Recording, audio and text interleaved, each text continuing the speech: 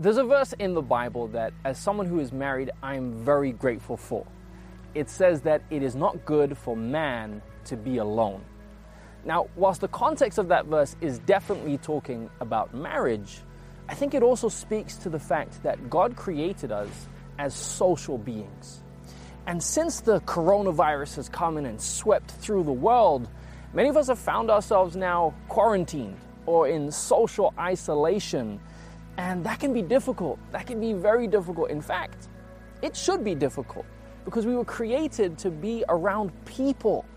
And some of our greatest experiences, the memories that will live the longest in our minds, are those that we make with others around.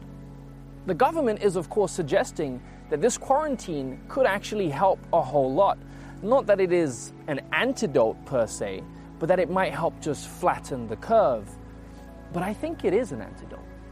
I think that this quarantine, this imposed social isolation, might actually be the antidote to a great problem that so many of us have, and that is the problem of busyness.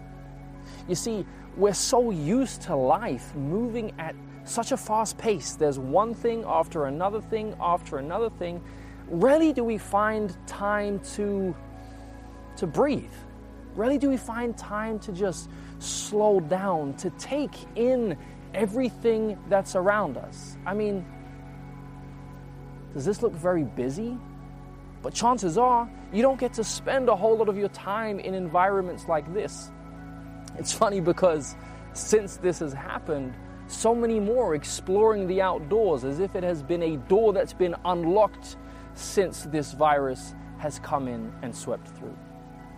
I mean, yeah, it can be frustrating, but think about those who are stuck at home, that are in abusive relationships, that are now always around the person that they're scared of the most.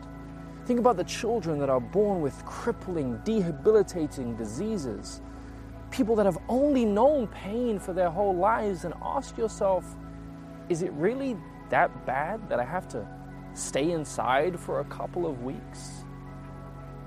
I want to invite you to slow down.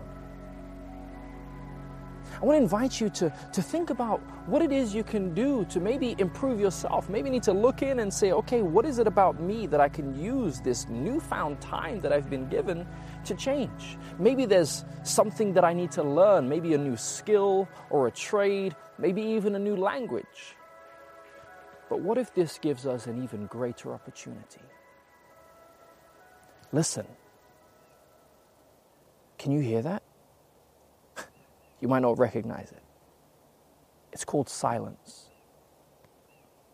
And it's usually in these moments of silence that God is able to speak to us the loudest.